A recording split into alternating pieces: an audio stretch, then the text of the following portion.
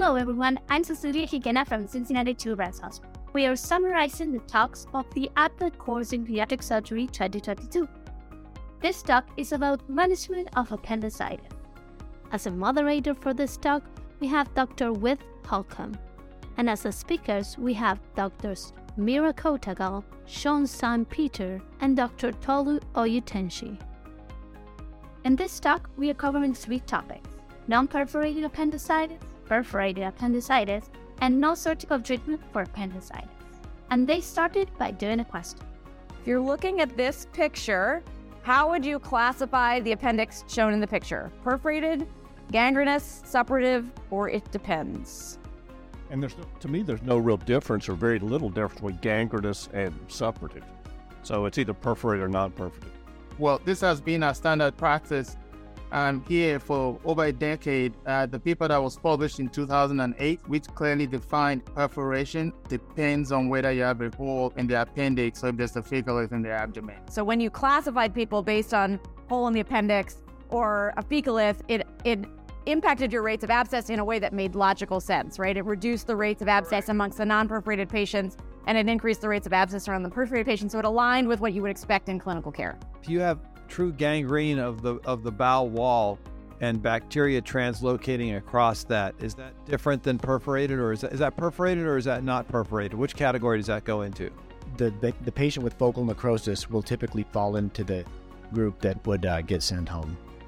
So what they're saying is that from a clinical standpoint, we must divide the appendicitis in perforated and not perforated. Perforated means that the appendix has a hole or there's a fecalith in the abdomen. And that is important to know if the patient can be discharged the same day or if they need to be admitted for IV antibiotics. So, gangrenous would be considered non-perforated. Let's move to same-day discharge for non-perforated appendicitis.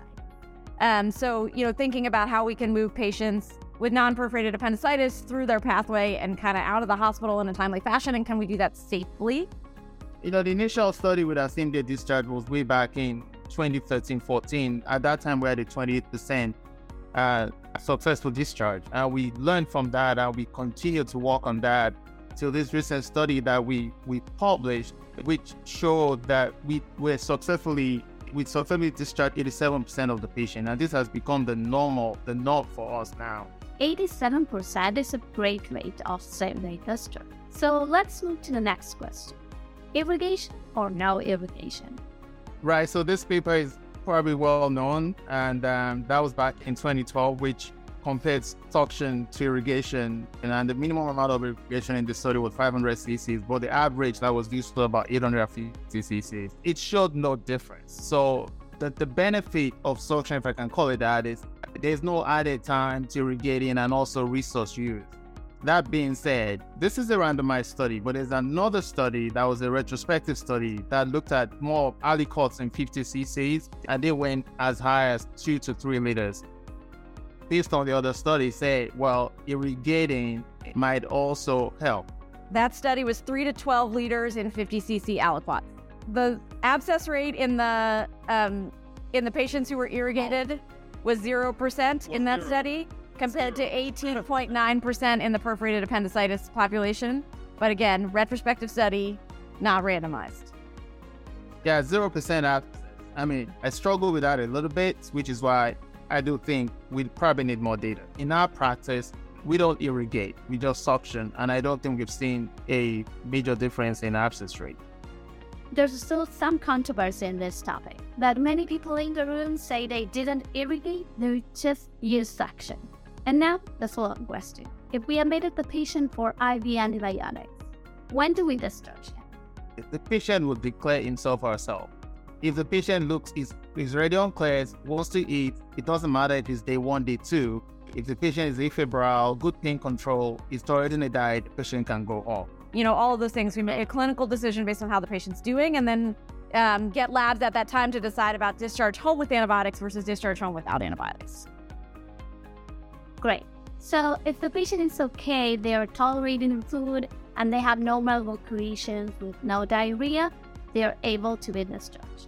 But Dr. Todd Polsky was a little bit concerned, so he made a question. Let's hear it. is I totally get everything you said, that usually by day 3 or 4, we know infections take a while to start developing. Day 1, they're not going to have an infection yet. It's too soon. So do you really trust less than 24 hours after surgery that they've declared themselves as good to go? I don't think we should focus on the extreme outlier. The more likely scenario, the fastest we typically see is somebody transitions between clears to solids on day 1, and then we make sure by day 2 they haven't thrown everything up the next morning. Got it. And it's usually day 2 breakfast is about the fastest you typically see that we end up getting the white count. But what's interesting is that when we did all these previous trials, we saw a 20% abscess rate, and that was sort of fixed across whether we used 2 different types of antibiotics or irrigation or whatever. And our abscess rate has finally dropped to about 10% since we stopped treating them like they're sick.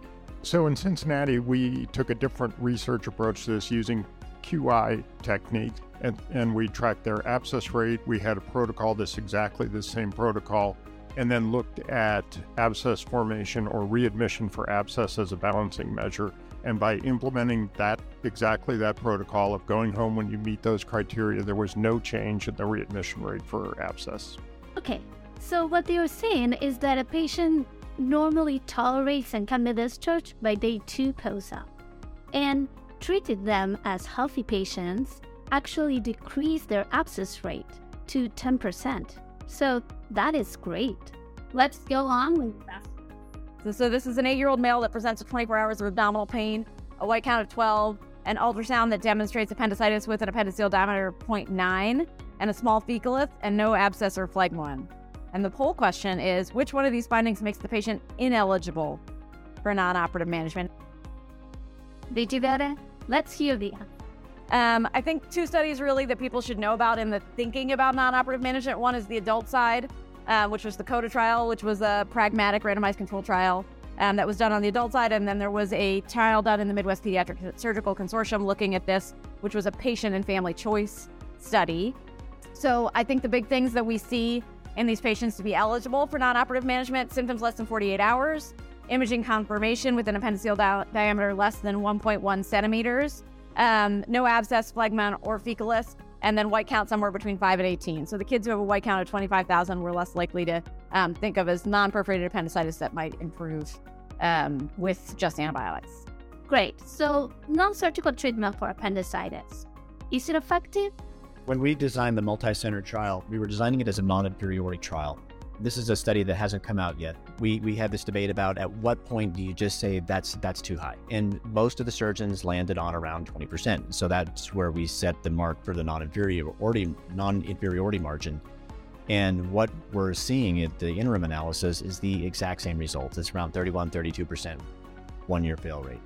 Not all failures are the same, 30% failure means that they will come back, they'll have an operation. When they look at the histology, not even all of them had appendicitis.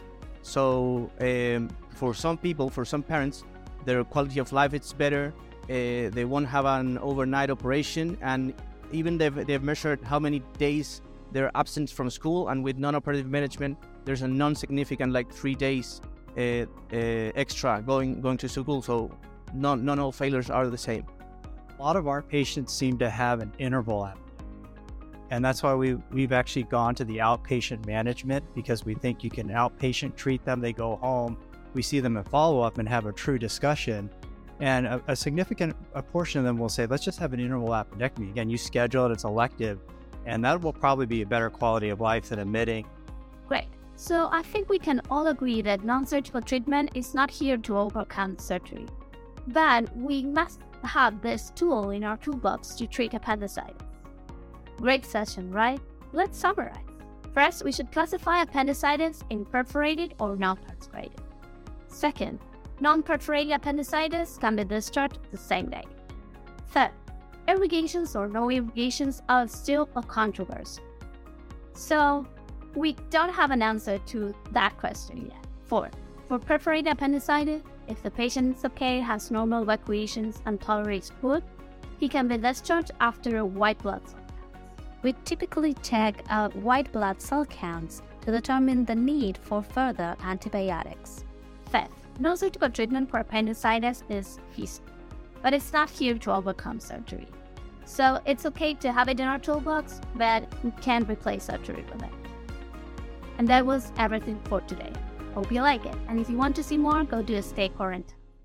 And remember, here at Cincinnati Children's and Stay Current, we are sharing knowledge to improve child health around the globe.